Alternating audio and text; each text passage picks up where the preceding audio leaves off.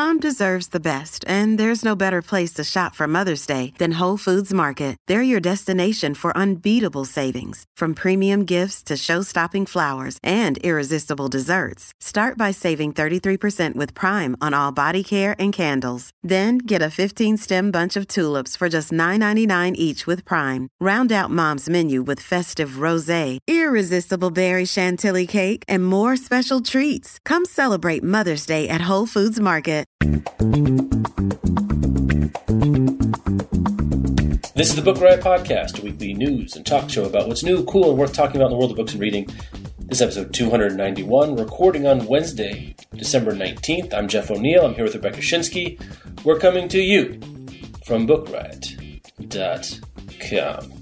Hello. It's an after dark. I am drinking an adult beverage. It's a holiday party. Mm-hmm. It's since it's 4:39 here in Portland, it is dark. So technically it is an after dark. It counts, and it's our last show of 2018. We're taking a couple weeks off for the holidays. Yeah, enjoy. So you'll miss us, but we'll be back after the first of the year. I was going to have a holiday party myself, but I got to drive with the kids to go out. 364 days a year, I don't do anything. The one night I want to have a holiday party podcast, I got to drive. That's the way the cookie crumbles. We are doing our favorite non-book things of 2018. We're going to get right to those, but first we're going to shouts to a sponsor, which is actually a good holiday party sponsor. It is. This is a great holiday party sponsor. We are sponsored this week by GH Mum Champagne. What do a South African female DJ, a Wall Street businessman turned mixologist, and one of the fastest men alive all have in common? They all dared to push themselves and chase their dreams and make them into their own victories. This holiday season, GH Mum Champagne has partnered with Vice to showcase these amazing stories of personal triumph. So pop open a bottle of GH Mum Grand Cordon, get inspired, and celebrate your next victory. Hey, you never know. Maybe next year your story will be featured. Visit ghmummvictory.com. That's GHMUMMVICTORY.com to see all 10 stories. All right. Well, we're just going to take turns. We are. We had a lot of you ask, give us your favorite things of 2018. A lot of political events. That's not what I'm doing. Maybe you picked out stuff like that. A lot of people said midterm elections, and that we're materialists here at the Book Riot Podcast. We're talking about stuff. I'm trying. I tried to kind of Marie Kondo this, like things that brought me just pure joy this year. That's exactly right. Yeah, and as much as like I'm also glad that the Democrats took it back. I did not. I that was such a fraught process that I did not feel pure joy from it. Yeah, so that's right. I am starting with my one. According to Spotify, one of the things that I love most in the world, the Janelle Monáe album "Dirty Computer" that came out earlier this year. I have listened to it so many times, just front to back. It's great from front to back. I got to see her in concert this summer, and it was like I have had a variety of live music experiences, and it was one of those ones that tips into something transcendent or like akin to a spiritual experience, and it's rare and really beautiful when that happens. It is an incredible album, and I am a well-documented huge fan of Lauryn Hill and the miseducation of Lauryn Hill, and I am happy to be on the record that Dirty Computer is this generation's miseducation of Lauryn Hill. It crosses so many genres. It refers back to so many important elements of music history. She has such a breadth of skills and talents. There's rap, and there's blues, and there's just gorgeous singing, and it's political, and it's just fun. There's just so much going on in this album, and it's I think it's a blast, but also it has a lot of substance. And I've spent a lot of time thinking about like the albums that have that define like this part of our culture, this kind of time in our culture. I think Lemonade is also one of those, and I'm willing to say that I think there are probably some songs on Lemonade that are better maybe than individual songs on Dirty Computer, but my money is on Dirty Computer as like the album. I loved this album this year, and I'm going to love it for a long time. That's fantastic. What will be a recurrent theme for my picks are things that Jeff caught up with in 2018 that everyone's already heard about before. But if I remember my year in pop culture, both Michelle and I together, really, I would say this year was the year of Brooklyn Nine-Nine for us. We hadn't watched an episode when we came into 2018. And now, it's climbing the ranks of my favorite TV shows of all time. I made the stunning confession to Michelle the other night that I think it is a better show than Parks and Rec.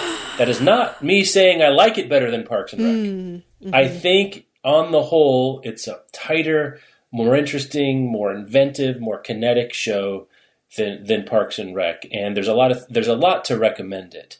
But yeah, 5 seasons we blew through. I've rewatched a bunch of them, kind of the nighttime, doing something else, have it on in the background. Just made me laugh out loud. Probably more times than any show I can remember watching on a pound for pound basis. So we're looking forward to seeing it come back in January as well. I mean, it's a New York show. Like the precinct is in downtown Brooklyn, which wasn't far from where I used to work and where I used to live. So there's a lot of fun inside New York jokes. Like the one that sticks out to me that you might not get as strongly unless you've lived in New York is like, someone says that they've got a really nice apartment. They've got a dining room. Like, a dining room, that's not the big deal. They have a dining room in Manhattan. And he's like, oh, damn. It's like, yes, that's the kind of thing. Because if you have a dining room in Manhattan, that means you've really made it. So there's an irreverence, there's heart, it's silly, it's fun. It's kind of the apex of the Michael Schur mode. Though I'm going to put on the other half of that, the other thing I'll remember from this year is also something I cut up with, is The Good Place. Yes. Which if Brooklyn Nine-Nine is the apotheosis of this sort of tight, you can watch an episode by itself and it stands alone and each one has its own theme. The Good Place is like the deconstruction of that trope of the 22-minute single camera situation comedy, where it exceeds the bounds of what you should be able to do on television. Rincey and I did a remixed episode in the Insiders about the Michael Schur-verse, where we talked about The Good Place and Brooklyn Nine-Nine. At that point, I hadn't seen season 2. I'd only seen season 1 when we talked. And season 3 is now in the rollicking middle of it. A continuing source of formal and aesthetic delight. It is. One of my favorite jokes I've ever seen on any TV show, I will recount it here, is, if you haven't seen it, bear with me because it doesn't sound like it makes sense, but it does. One of the characters is teaching the other one about moral philosophy, and the joke is, well, who died and left Plato in charge of ethics? And the joke is, Socrates. And it's just such a beautiful joke for a student of Western canon that it surely should go into some sort of Hall of Fame. And we look forward to it every week. So those are the year in pop culture for me will be defined by Brooklyn Nine-Nine and The Good Place. I wholeheartedly second The Good Place emotion. And I can't remember if I started watching it in 2017 or if it was this year. And I was trying to decide if it was going to be on my list or not. But it does such a magic trick of handling really big, serious questions in a way that is so fun and funny to engage with and surprising, and the puns are excellent. Like, yes, it's just wonderful. I'm going to stay on music for a minute, just for a couple quick things. Last year was the year that I lived inside the Leon Bridges Coming Home album. This was the year, and that was catching up. I think that album came out a year or two prior, and I just discovered him last year. But earlier this year, Leon Bridges put out a new album called Good Thing, and I think I might be more in love with it than I was with Coming Home. What was so stunning about the first album was that he was this 26-year-old guy that sounded like it was like a blues Motown sound out of the 50s. And I was so shocked when I was like, who is this person? Oh, he's 26 and this is new music? Like, where is this coming from?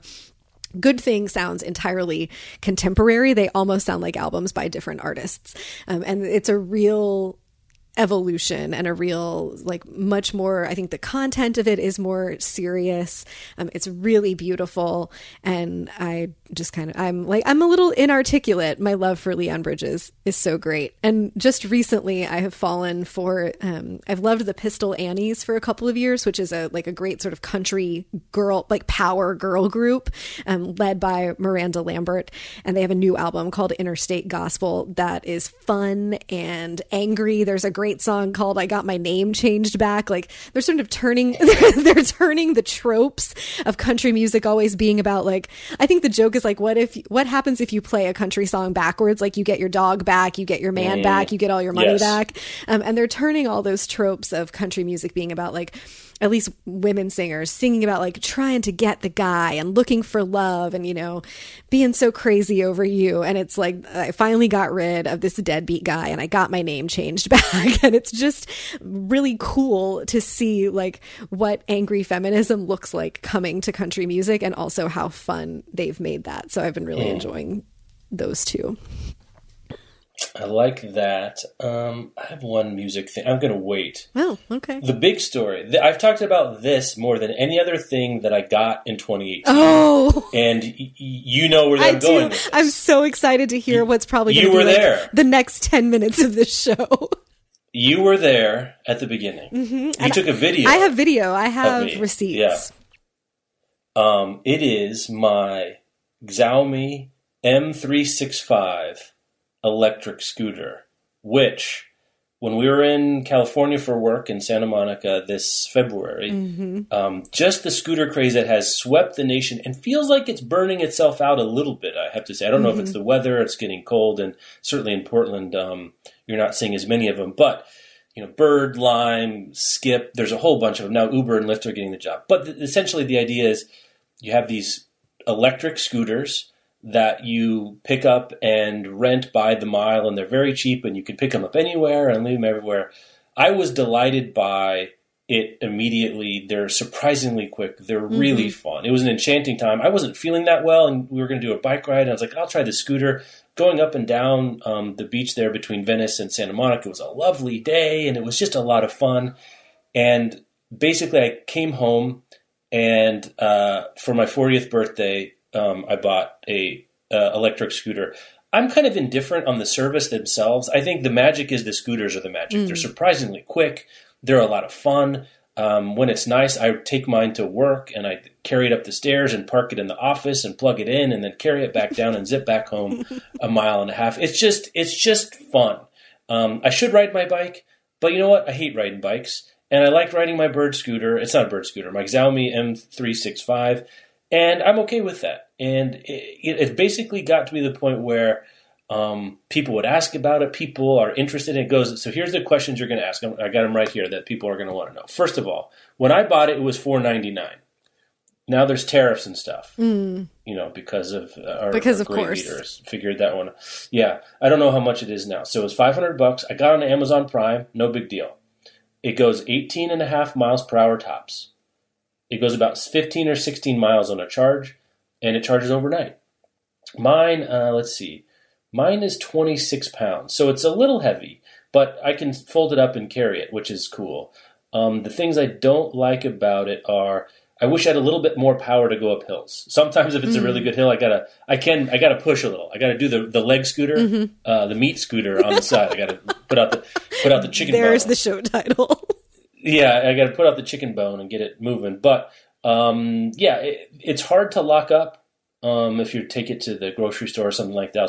But it's a real delight. And it's one of those things where as I'm riding the scooter around, I'm like, we should be using scooters instead of cars. Because like one of the critiques I heard of the scooter service is, they just leave their scooters all over the place. But then you see how much of American urban landscape is taken up by just immobile, static cars.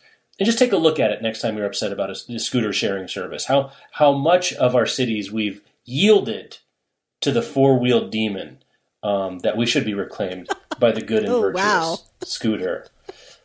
Don't at me.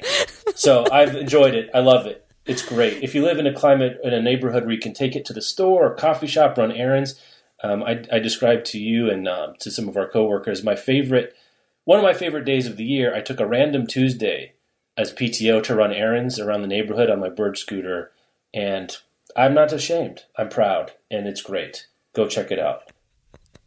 Yeah, that's my story.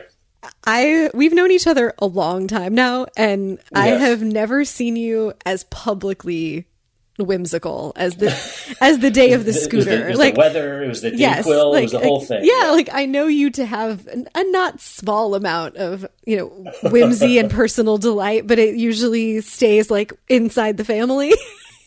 Yes, and, that's right. I think the power of the scooter is strong. It's very strong. It was overwhelming. I couldn't contain myself. What can I say? I don't have anything that was nearly as like revolutionary in my life as that scooter was this year. It's a generational invention, Rebecca. It's hard. It's going to come around all the time. But it's funny, like, and maybe this is just aging, but the things that I love are just becoming increasingly like practical, but practical in the way that they give me joy. And one of the big changes in my life this year was in March, my 12-year-old Basset Hound, who, as you can imagine, was not terribly active, passed away. And over the summer, I wanted to like stay active and take myself on long walks. And Bob and I knew that we were going to be welcoming a new member to our family. And we have recently, I think, as I mentioned here, adopted a puppy who is very active. So I went on a hunt. There's a great park down the street from us that I walk a couple different routes at pretty frequently. It's one of the things that keeps me sane, like trying to get outdoors every day. And I was walking through the like hottest days of the summer in my Chaco sandals, which are awesome. But I wanted something a little sturdier in anticipation of getting the dog and going on longer walks. And so I decided to get some trail runners, and I did the internet research that one does about these things. And I got a pair of Saucony or Saucony, I don't know how you say it, Peregrines, because that is what the internet told me were like the second best women's trail runners, because I don't need the best ones because I'm not like running, 50-kilometer trail races or whatever. And they are like, what have I been doing in my life that I was just wearing like walking sneakers before? Like, they're so light and they're so cushioned and it's wonderful. They have great tread. So I have worn them on, like, I wear them on my 2-mile walk around the park, but I've worn them on a 6-mile hike where we weren't doing a lot of incline. So I didn't need the ankle support of hiking boots. They're like really light. So they're much easier to pack than hiking boots also, which is essential for me for travel. And really versatile. And like the ones that I got are like bright, crazy colors. I bought the ones that were the cheapest on Zappos that day, and they happened to be like the weirdest colors, which also delighted me. But I'm going to wear these into the ground, and then I'm just going to keep buying them over and over and over. They've been wonderful. And my other like prep for outdoorsing with a dog was like, I don't need snow boots in Richmond, but I need something to walk the dog in all weather. So I got myself a pair of the Bean boots from LL Bean. And like I like my outdoors gear to look like outdoors gear. It doesn't need to be super pretty or like fluffy. And they're practical. They do exactly what they're supposed to do. I have now worn them in rain and snow, and they seem to be very watertight. And if you get them, I will say they run really large. So like I wear a women's 5.5 inch shoes. I have pretty small feet, and that means that sometimes I can order kids sizes. So I ordered kids 4s, and they were enormous on me. So I am wearing a kids 3 in the LL Bean boots, which that's as a perk, they were like $20 cheaper. But if you're thinking about some very versatile winter or like cruddy weather boots, so far I've been really happy with the investment of those and just ordered down a size or 2. So I'm keeping my paws happy in all seasons. All right, let me do a sponsor while we're getting on with it. The Great Courses Plus. Can I tell you about the Great Courses Plus? Is that all right? Can we do that? Please do. I would love it. With the Great Courses Plus, you can learn about virtually anything that interests you, from scooters to other things that I like. Well, probably not about scooters, but anything you want to do. They give you unlimited access to stream thousands of videos, always ad-free, across many different topics. Literature, history, art and music, even how to cook or take better photos. Watch from TV, tablet, phone, or just listen along. Think of it as like an audiobook, like a podcast, that kind of use case. You can also check out their brand new course. It's called Stories About Great Storytellers. Fascinating, in-depth looks at Roald Dahl, A.A. Milne, J.R. Tolkien, exploring their personal stories and watershed moments in their own lives that led to them writing beloved works that made them famous. You should. The Milne one, it's an interesting story. I don't want to spoil it too much, but Christopher Robin was a real kid, A.A. Milne's son, Christopher Robin, but Christopher Robin grew up to have a ambivalent relationship with the character, the version of himself, his fame. These things aren't simple, as it turns out, and you can find all about those stories in that episode lecture. I'm not sure what they use for the nomenclature about the specific unit of the course, but that one is about Winnie the Pooh and Milne. You can discover new interests, pick up new hobbies with the Great Courses Plus. Get a full month of unlimited access to all of their lectures for free when you sign up at thegreatcoursesplus.com/bookriot. That's thegreatcoursesplus.com/bookriot, or you can find the link on our show notes, bookriot.com/listen. Go started. Good New Year's kind of a resolution thing. New habits. Want to learn some stuff? Go use January as your free month. Don't go to the gym, because you're not going to go to the gym. But you might listen to the Great Courses Plus. You could listen to the Great Courses Plus while you gym. You could do that. That's a great point. You get two resolutions in one. Next?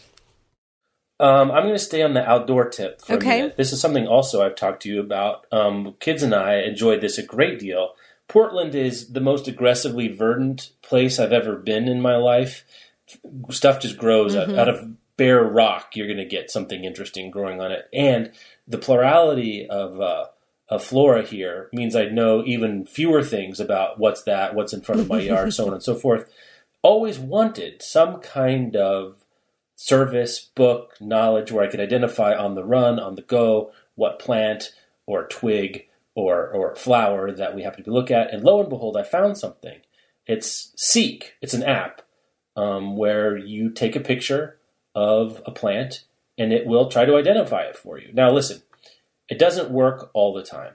And really it doesn't even work most of the time. But it works way more of the time than me just looking at something and saying, I don't know. So you take a picture, it scans like all the images that have been taken and labeled in its database, and it will give you its best guess. And it'll show you the picture it's trying to match it to. So it won't just give you a text result and say, we think it's this thing. Does it look like this? And you can say yes or no. You can add a collection. You can refer to the things you've seen around your neighborhood. And one of my single favorite moments of the year was my kids and I were out, and there's trees just basically growing on top of trees here all the way around. There's a tree down the block from our house, just 2 houses over. That is a Rowan oak, which my daughter's name is Rowan. And her delight to find out that we had a Rowan tree growing on our street was worth the whole $0 I paid for the Seek app. Was worth every penny. A delightful moment. We've had a lot of fun with it. Learned something. My parents have been here and taking walks with friends and other kids. A good sort of kids. My kids are 7 and 5. Gives every walk a bit of a scavenger hunt feel. Which who doesn't like to make your life into a low stakes scavenger hunt? So that's the Seek app. Really enjoy it, especially if kids or plants or both. I also second that emotion, because you'd mentioned it on the staff Slack one day, and I have used it on a couple hiking trips. And you're right, like it's not perfect, but it's really fun to try matching those things up and figuring out what you saw that day. I don't know where to go next. Okay, here's another practical thing that brought me a lot of joy. All right. We spent some bonus money on extra supplies for the staff at the end of 2017. And the thing that I spent my bonus money on was a standing desk. And I got the Foley Jarvis standing desk, which is also what the Wirecutter said was the best, because I trust them.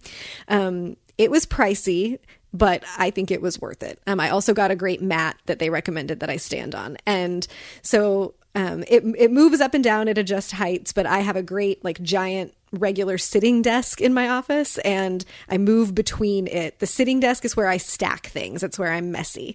And my standing desk is where I start the day. So I've been the way that I have sort of constructed it is I tend to stand for the first couple hours of my workday, and then I try to stand for most conference calls. And then I'm sitting down if I'm I need to be sitting down and with access to all my notepads and everything if I'm trying to work on something creative is sort of what I figured out of my workflow. But I love this standing desk. It just feels good to be standing up, and maybe some of it is the Amy Cuddy power posing stuff, but that I'm not doing intentionally, but standing up on conference calls makes me feel like I have my pants a little bit more on. And that's nice, because usually I'm wearing pajamas. So it makes me feel a little bit more together. It's been a really pleasant surprise. I knew that I wanted to sit less. I kind of thought that it would feel like a chore. It was just going to be I'm going to get this standing desk because we all need to sit less, and fine. I'll stand, fine. I'll stand for a couple hours a day because I don't want to die young.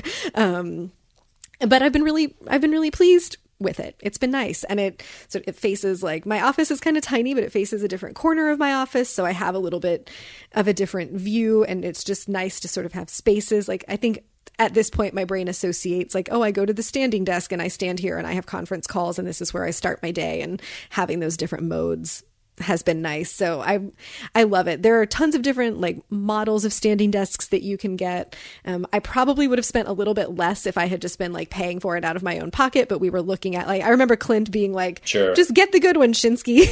I was like, yeah, I deserve this. Get the good one. I've been meaning to try a standing desk for some time. I should try it myself. I know I should. I will tell you, this one adjusts like up to about my nose, so it definitely is tall enough for you. It'll come to my knees, basically. Yeah. I mean, somewhere it's adjustable within that range. I really like it. Yeah. Okay. Interesting. Where am I going to go? I'm going to start out run on food picks. I'll be the first to break the food seal. Detroit style pizza. Oh. Do you know this? Do no. You know?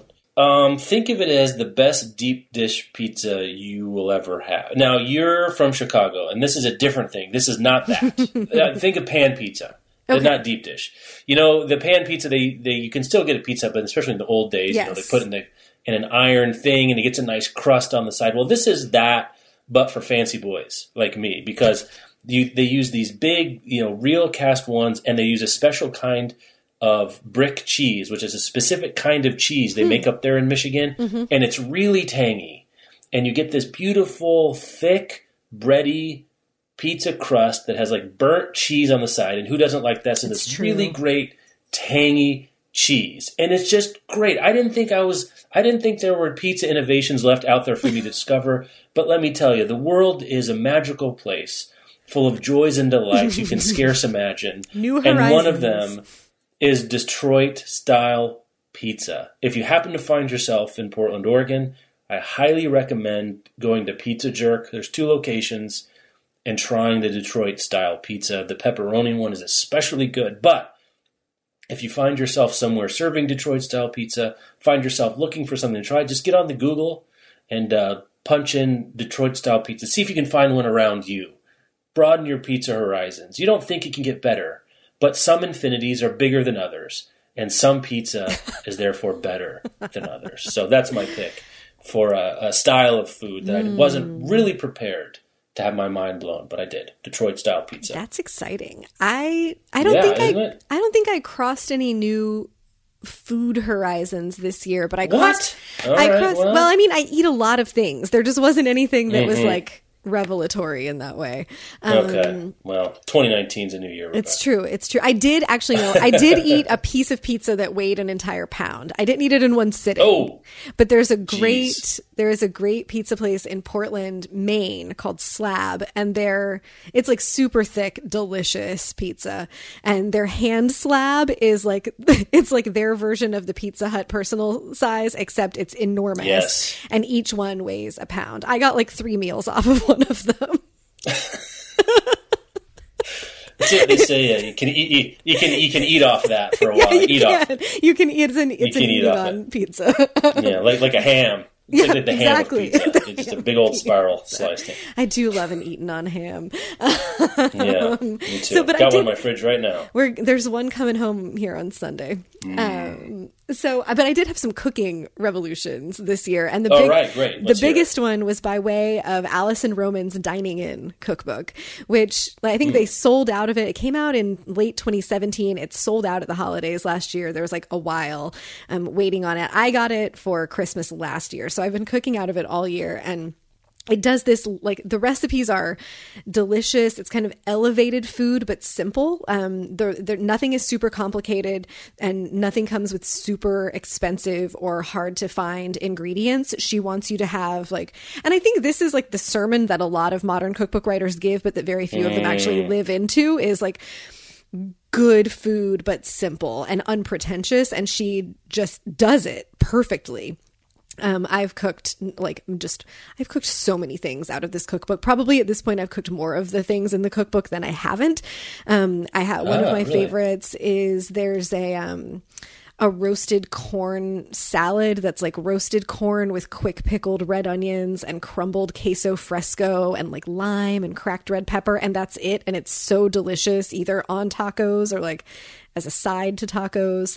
And she famously has what the internet refers to as the cookies, which are dark chocolate shortbread cookies, or shortbread cookies with dark chocolate in them and sea salt. And like, I have never considered myself to be a baker. I'm a really good cook, but I don't like the precision of baking. And I can make these cookies and they are delicious. And it sort of branched me out into thinking about other things that I had thought maybe weren't in my like realm of capability in cooking, which is dumb.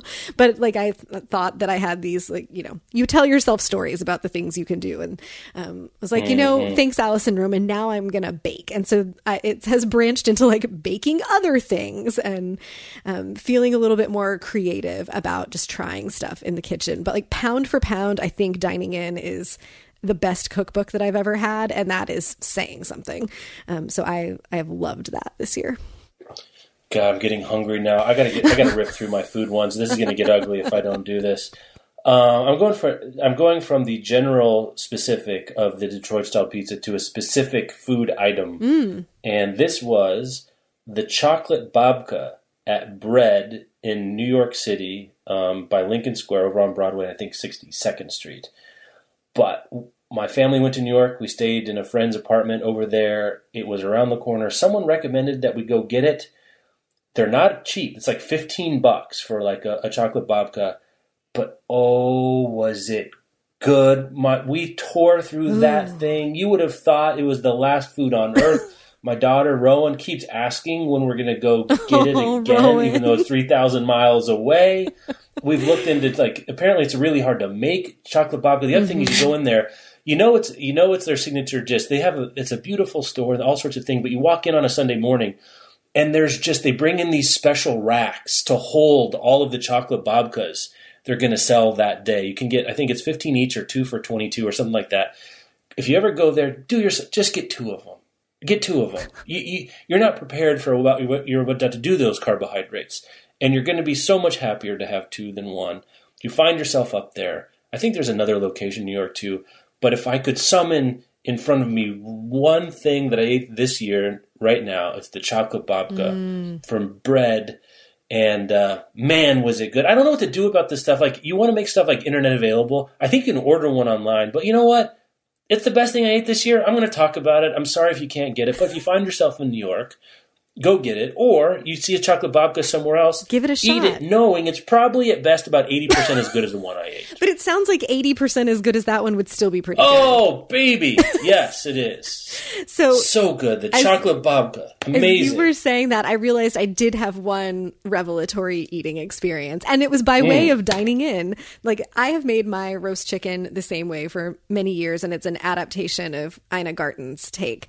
There is a great roast chicken recipe in Dining In that you like smother the chicken with anchovy butter, and when the chicken has finished roasting, you remove the chicken from the pan and you toss a bunch of croutons in, like big chunks of crusty bread, back into the oven, toss it in the chicken fat that at that point is mixed with anchovy butter, and turn them into croutons, and then also have that alongside your meal. And like, I am a savory umami flavor kind of person, and like toasted bread tossed in chicken fat, Jeff. Now we're talking. It was a revelatory experience of like, also, how have I lived 35 years without doing this? And now anytime there's going to be a roast chicken in my house, whatever the preparation of the roast chicken, there will also be croutons in the chicken fat. But it's like, it's one of those things that once you know you can do it, why would you not? It is so good. Yeah, that's a good one. I'm going to turn to the internet. Okay. Our dear beloved internet. Some internet things. I have largely gotten off Twitter. Same. And largely gotten off Facebook. But I like news. And I have gone back to an RSS reader. Okay. And my preferred one is called Reader. REEDER. It's on the Mac and iPhone. I'm not sure if you can get it on Windows. I don't care. But I sync it between my Mac and my phone. in my iPad where I do a lot of my like internet consumption. I save things to read and take a look at that on the iPad. But I subscribe to my favorite sites. I do my, and specific, and you can do subsections of sites. It has a really good crawler. It's really easy to read. Has an in-reader browser, so if you click on a link, you don't have to bump out to like get to Chrome and then back whatever you do. The app itself has a browser built in. It's very, very functional. It looks good on a Mac. It doesn't try to give you ads. You have to pay for it. I'm more and more a fan of paying for the things that I like if I can, and it's reasonable. This one's very reasonable. I think it's $8 on the Mac and like $4.99 on your phone. So for $10, I get a wrapper for the internet content I want. And I really enjoy it. I star them and then I batch them and things I want to see, but I'm not ready to read right now. Then when I have an hour, Sunday morning, nighttime with a nice cup of coffee, it's great. It feels human. It's consuming news and information and content in a way that feels just so much more human than scrolling Twitter and all that other stuff that goes on. And we don't need to go into, and I don't even know if it's true about whether it's good or bad for you. All I know is that reading news from real sources that I know where it's coming from in a way that makes sense to me makes me feel like my head is screwed on right in a way about news that I haven't in a while. And I didn't realize how much the sort of the frenetic and kinetic pace of social media news had gotten to me. So that's Reader. Go check it out if you're interested. Yeah, I think maybe my favorite internet thing of 2018 was getting off Twitter. It's been wonderful. I have several like varietal things here still.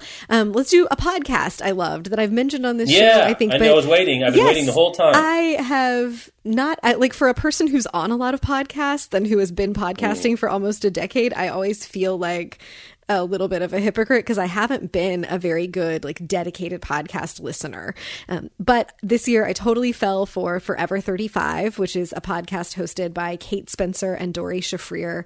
And it started as about like the tagline is, we're not experts, we're just two friends who like to talk a lot about serums. And so it started as being about like sort of self-care and beauty and that sort of stuff, with a very feminist angle of like, you don't have to care about like taking care of your skin or getting wrinkles, but if you do care, or if just putting nice things on your face makes you feel good at night because it's 2018 and life is hard, here are some recommendations for you.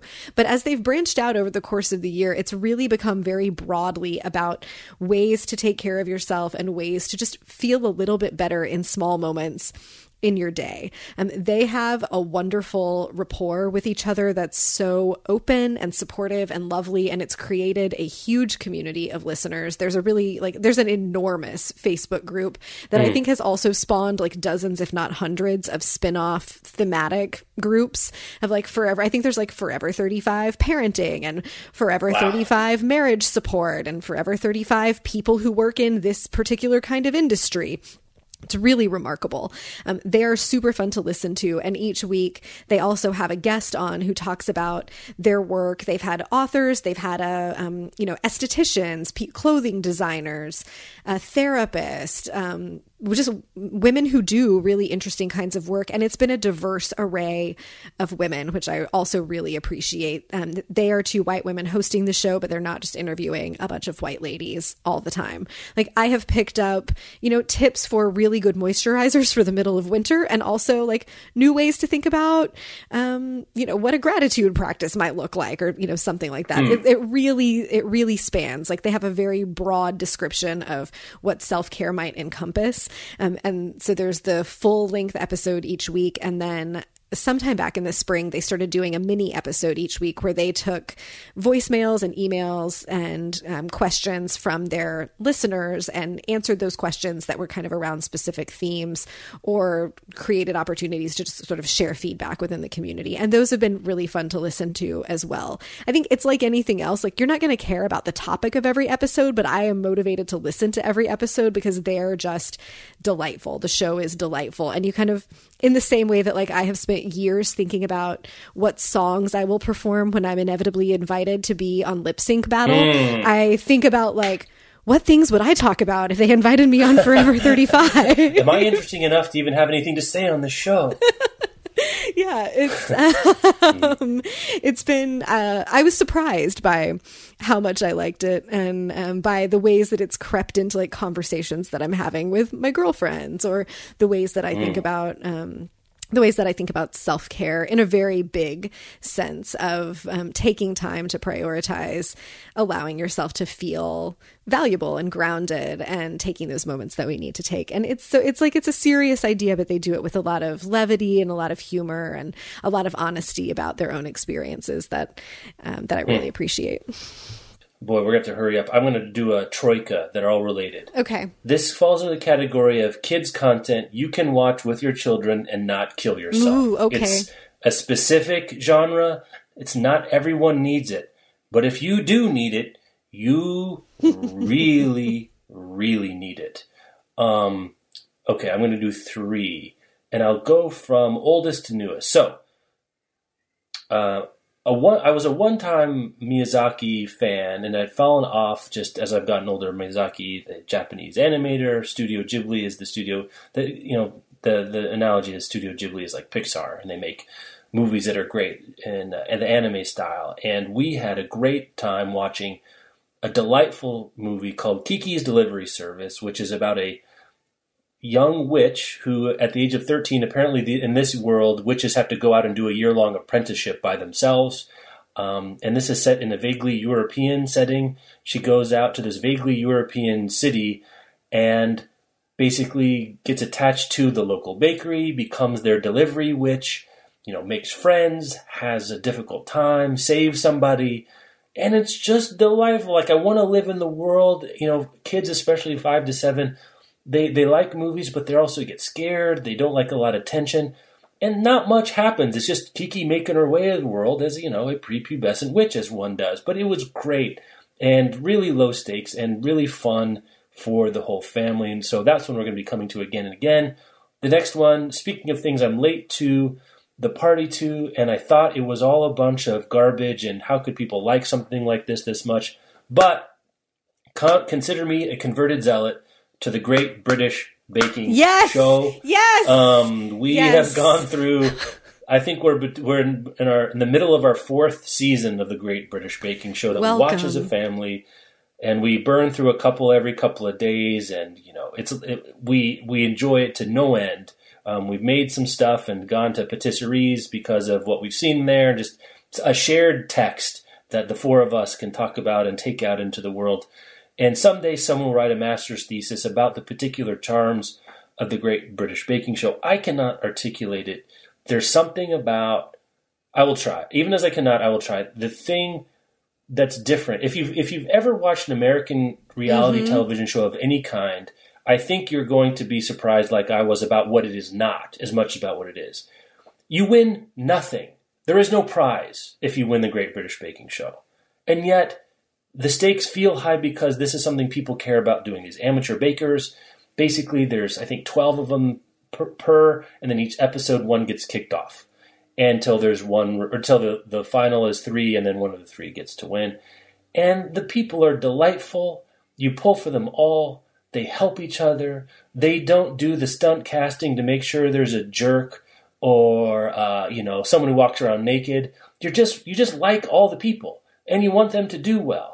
And it's fantastic. And the hosts in the first episode are just great. It just makes you feel good and warm and like everything might be okay. It's a blanket and a tea and a scone, as they would say, all wrapped up into one. I can't say enough good things about the Great British Baking Show. I am so delighted by this reveal. I did not know that y'all had gotten into the Great British Baking Show. It's like, we have, they're so supportive of each other. It's just so warm and lovely. It's great.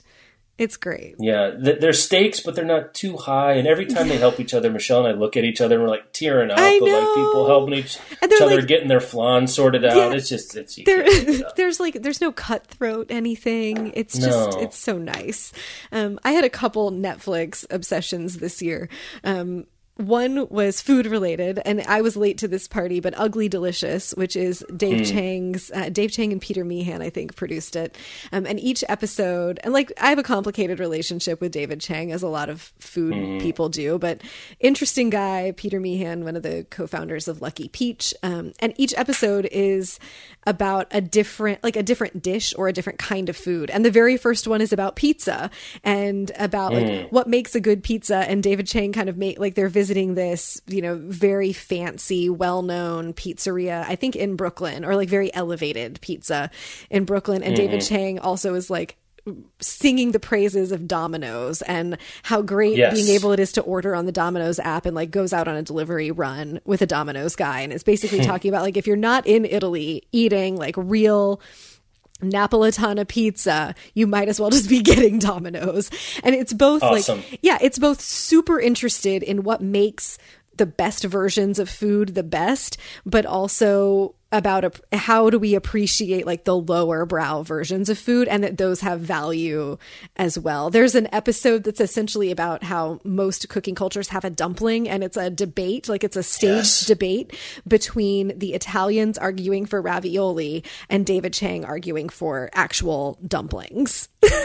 And wow. It's That's just good. great. Yeah. I loved that one. I also really loved Queer Eye on Netflix this year. I think for some that's another one that I'm going to have to queue up, because I've heard enough, kind of like Great British Baking Shows. Like there's enough smoke here. There's going to be there's some heat for me to check out. I think it's for some of the same reasons. Like it's just entirely feel good and uplifting and positive, and the guys are really fun to watch.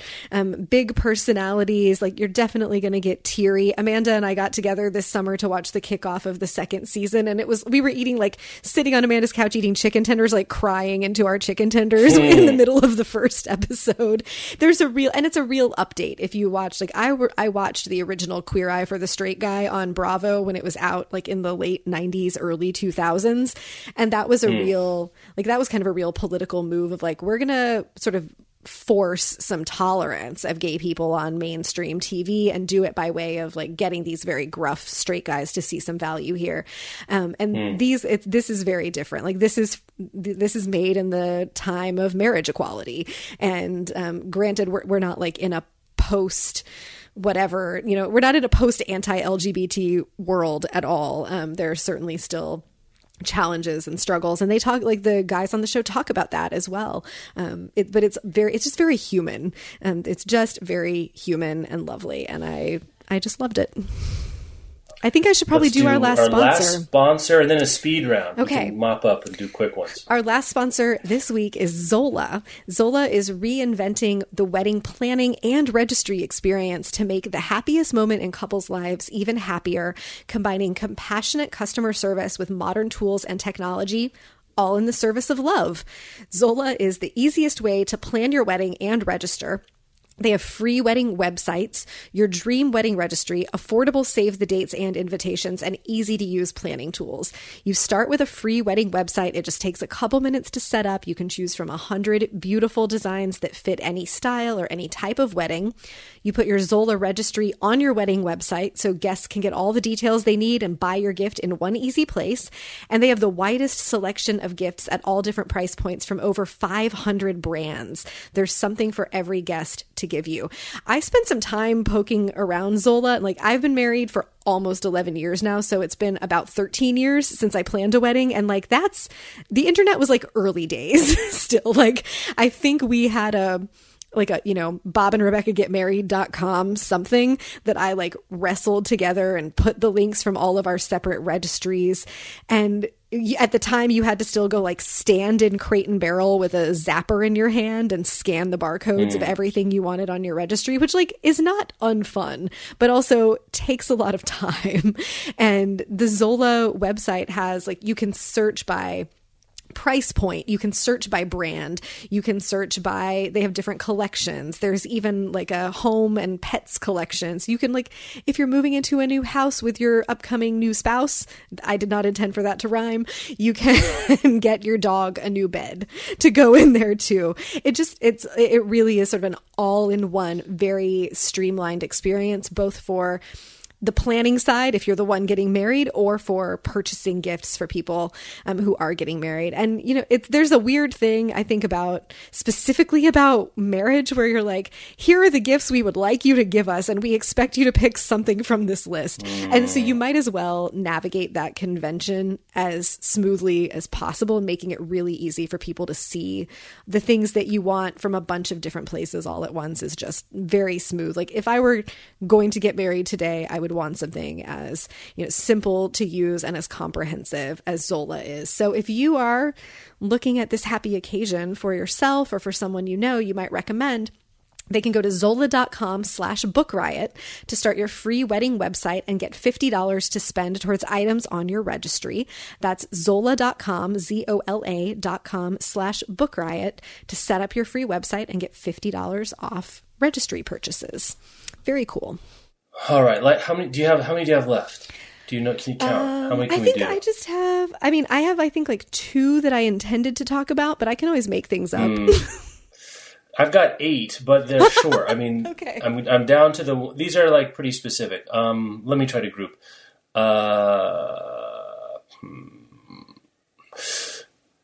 We were talking about Netflix shows. I think you recommended the book that Salt, Fat, Acid, Heat. Yes. That also became a Netflix series. I like this series well enough, but I will say the first episode, which I think it's the name of the book is Salt, Fat, Acid, Heat, right? Yes. And there's a 4-episode documentary version of that on Netflix, and they put them out of order as the title. Yes. They did Fat first.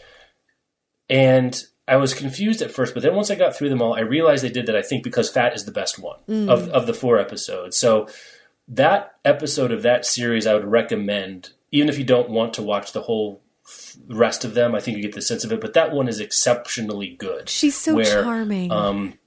She is. Salma Nasrat, she goes and talks about fat in Italy, especially with olive oil, and she's there getting the olive oil off the trees, and then an uncomfortably sensuous focaccia making episode that in there. Anyway, it's beautiful. It's unlike other food documentaries I've seen before, and it was really great. So there's that. I'm going to connect that to food, coffee. I'm going to talk about coffee. Of course, this is specific. You can go online and order it at happycup.com, but Happy Cup Coffee is a local Portland roastery, and I came to it when I was at the grocery store, and my favorite blend was out, and I won't say its name. And so my brother had said he liked Happy Cup. I got a bag, and it was great, really good, and it's as good as any coffee I've ever had from a whole bean that you grind at home. We're not animals here, but it's roasted by people with special needs, and their corporate policy is to make great coffee by great people for a good cause. And they're a wonderful company. You can go order online. Wholesale starts at £5. So if you have a small office or a small business, you're going to get a wonderful bean for a great cause at a good, fair price. So I've really been delighted to be patronizing Happy Cup Coffee this year. I have a coffee one. You want to go? Yeah. Yeah, you have a coffee one? It wasn't on my list, but if you're going to talk about local coffee, I'm going to talk about local coffee. Let's do it. Yes, local Richmond coffee. has a local roastery called Blanchard's that you can order online, and I've tried bunches of them, but I am so in love with the RVA blend. It's a little hard to find in town, but you can order it online at blanchardscoffee.com. It's like it's just the perfect almost dark roast, but the flavor is not too strong. And I love when you open coffee and the beans are still oily. Like there's just something about like the beans are still oily. The flavor is going to be really fresh. And these are like in my house, these are known as the oily beans. Like if we don't have the RVA blend in the house and Bob is like making coffee and opening a different bag, he'll be like, but the beans aren't oily. Like this, it's so good. So if you're into, I'm not very great at describing the particular flavors of a thing, but I've been a coffee drinker for a long time, and this is my favorite of anything I've encountered for a while. And like, not for nothing, I take it as gifts when I visit people. And I was visiting a friend, I was visiting a friend up in Portland, Maine earlier this year, and I took him a bag of coffee, and he was like, "Well, now this is the best coffee in the city. Like you have brought it to us from Richmond." Yeah, go find your local roaster. I mean, it matters. look, I roast my own coffee. I'm an idiot. Don't. I know it's hard to hear me, but like, if you can find a good local roaster, really you want a bean that's been roasted 5 to 7 days ago, and getting that off the store at the grocery stores. You can only really do that if you have a local roaster. Try it. See if you like it. I'm going to go with my Sonos One. Oh. This is one of those smart speaker things. I don't talk to it because I use my app, but I have it at the office where I can stream music to it from my phone. It's a wonderful speaker. It sounds great, really easy to use. Multiple people can control it. I can run, if I'm listening to something on Spotify, I'm listening to something, a podcast, I'm listening to something from my own music library. It's $179, and it's really great. It's well worth checking out at some point. And also, you can listen to, if you want, the earworm of our house of this year was, and I haven't seen the movie, Michelle did, the Star is Born soundtrack. It's now in our it's our rotation at the house, and several of those tracks are now foremost in our favorite ones. And I think I'm out. I think I'm done. You think you're out? Okay. Let's see. A quick one. These are both Rebecca's woo-woo corner. I saved it until the end. The first one is very practical. If you sweat at all in a yoga practice, you need a mat that you won't slide on. And if you practice with any regularity at all, like the $20 mats at Target are not going to cut it. And I know this because I have worn holes in those. So this is not just a 2018 thing. In 2017, when I was taking yoga teacher training, I fell in love with the Jade Harmony yoga mats. They're made from, it's like 100% real rubber. They plant a tree for every mat that they sell. There's a little bit of like a natural rubber smell to them because they're natural rubber, that takes a little while to wear away. But I have tried a jillion yoga mats, and these are the only ones that like my hands don't slip on at all. Or if I'm like really in a hot environment, my feet don't slip on. They're so grippy, but not so much that you can't like move efficiently if you're transitioning between postures. Yoga mats are a very like your mileage may vary situation. Everybody has one that they feel very strongly about. But if you're new to yoga or you're just leveling up and you're looking for something, I think they're about $75. I go through one every couple of years, and that's practicing like 5 days a week. So it's it's a good investment especially if you're like for a heavy practice, but it'll last you a really long time if you're at like a once or twice a week yoga practice, but you want to like feel good on a yoga mat. If you're in postures on the floor, you don't feel like you're just straight on the floor. There's some cushioning. And they make a great travel mat as well that I think is called I can't remember, but if you look on the Jade Yoga website, if you're looking for a travel mat, it's thin and it folds up to about the size of a yoga block. And I've taken it like literally all over the world. I loved that. And then my last woo-woo thing, but probably actually like the most transformative thing that I did in 2018 was actually figure out a gratitude practice. And it's a thing that I'd been interested in forever, like, because for like a decade, Oprah has been talking about like, have a gratitude journal and write down 3 things every day that you're grateful for. And I have tried that probably a dozen times, and I just could never get in the routine or stick with it. And something like didn't click. But there's been enough, I'm persuaded by research, and there's been enough research that actively drawing attention to the things that that you're grateful for in your life, be they big or small things, increases, like it strengthens the happiness circuits in your brain. And this is a thing that I'm very much in favor of. So I was like trying at the end of the year last year to think of a way that I could incorporate this into my life that I would stick with and that would feel meaningful and not just like something that I was doing. So I asked a friend, like it just came up in conversation that this was something that we might both be interested in. And we decided that at the end of every day, we would text each other 3 things that we were grateful for that day. And like sometimes they're profound, but sometimes they're very simple. If you have a rough day, they tend to be very simple. And we've stuck to it every night for more than a year. It's now it's now like a little pocket of my evening that I look forward to. I've done it in, I think 5 time zones and a couple different countries. And it's like, it feels like a sacred space of that friendship, but also has reshaped, and like the neurology is true. It has reshaped how I experience my day, in both that I notice more things throughout the day that I'm like, oh, that's really nice, and I feel grateful for it.